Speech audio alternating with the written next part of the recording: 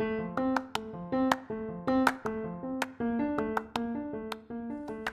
been a long week here for Koo and the gang when you just need to get to the next game week. Week 6, not a great one for us, but we roll on into week 7 with a little bit of optimism thanks to Bye-Mageddon. That's right, the great bye week that is week 7 does not particularly affect me. My biggest issue is that my running backs are all second string running backs. They should be starters this week because their main player is down and injured. But that does not guarantee anything, obviously. It's time to drop Alex Collins. He's been injured all week. He's not been practicing. I do have Chris Carson waiting on the IR. And once Latavius Murray went down injured for the Ravens, I picked up Devonta Freeman, whatever you're supposed to call him.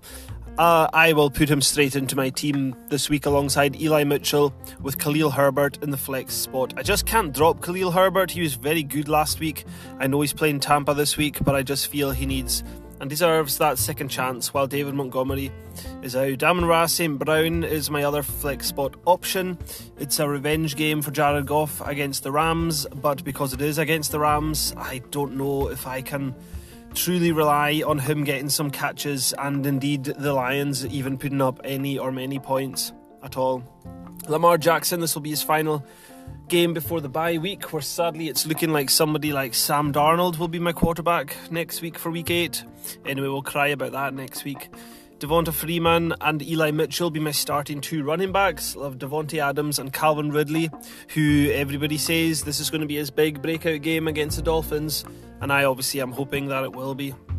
Kyle Pitts, first game back since his London breakout game. Be interesting to see how it works out for him and Ridley as well, obviously.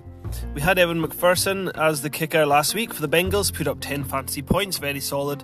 Very happy with that, but Younghoe Koo is of course our man. Nobody tried to pick him up off the waivers, so he's straight back into my lineup. The Cardinals, I'm going to keep running with them. They're a good team, they're an unbeaten team, their defense must be doing something right.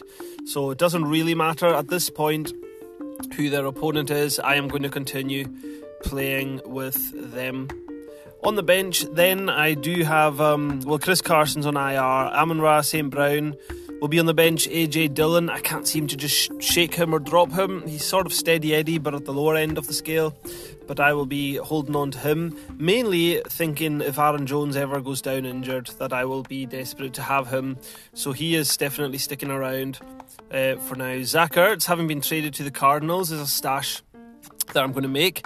He was in my lineup last week to replace Kyle Pitts, who was on bye, and he was very solid. 12 points, he caught a touchdown, and in a new and an improved offense, I will keep a hold of him. I can't play him this week. I don't have the confidence that he's going to get that many targets on his first week, but if he goes and proves me completely wrong, then he can definitely be my starting tight end or my flex spot player with a little bit of confidence. Jerry Jeudy has been in my team since the draft, and he is coming off IR for week 8 apparently, so I will give him a run out. Then I'll maybe give him a couple of weeks. The Broncos are just looking dead and buried. They're looking horrendous compared to the first 2 or 3 weeks of the term.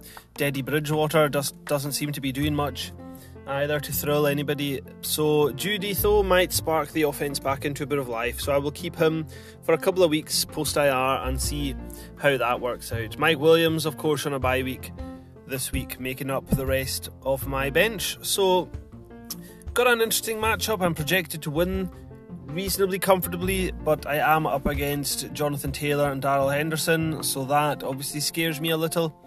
But you never know. With Lamar Jackson, for example, you never know. He could put up big, massive points, or he could put up a bit of a dud. But in a game against the Bengals, I expect it to be back and forth, quite high scoring, both teams getting some good touchdowns. Last week I wasn't happy that Lamar was handing the ball off to the run, but with Devonta Freeman in my team this week, then obviously I can have that, I can handle it a little bit. We'll see how it goes. I might end up regretting the decision. Alex Collins certainly had to go.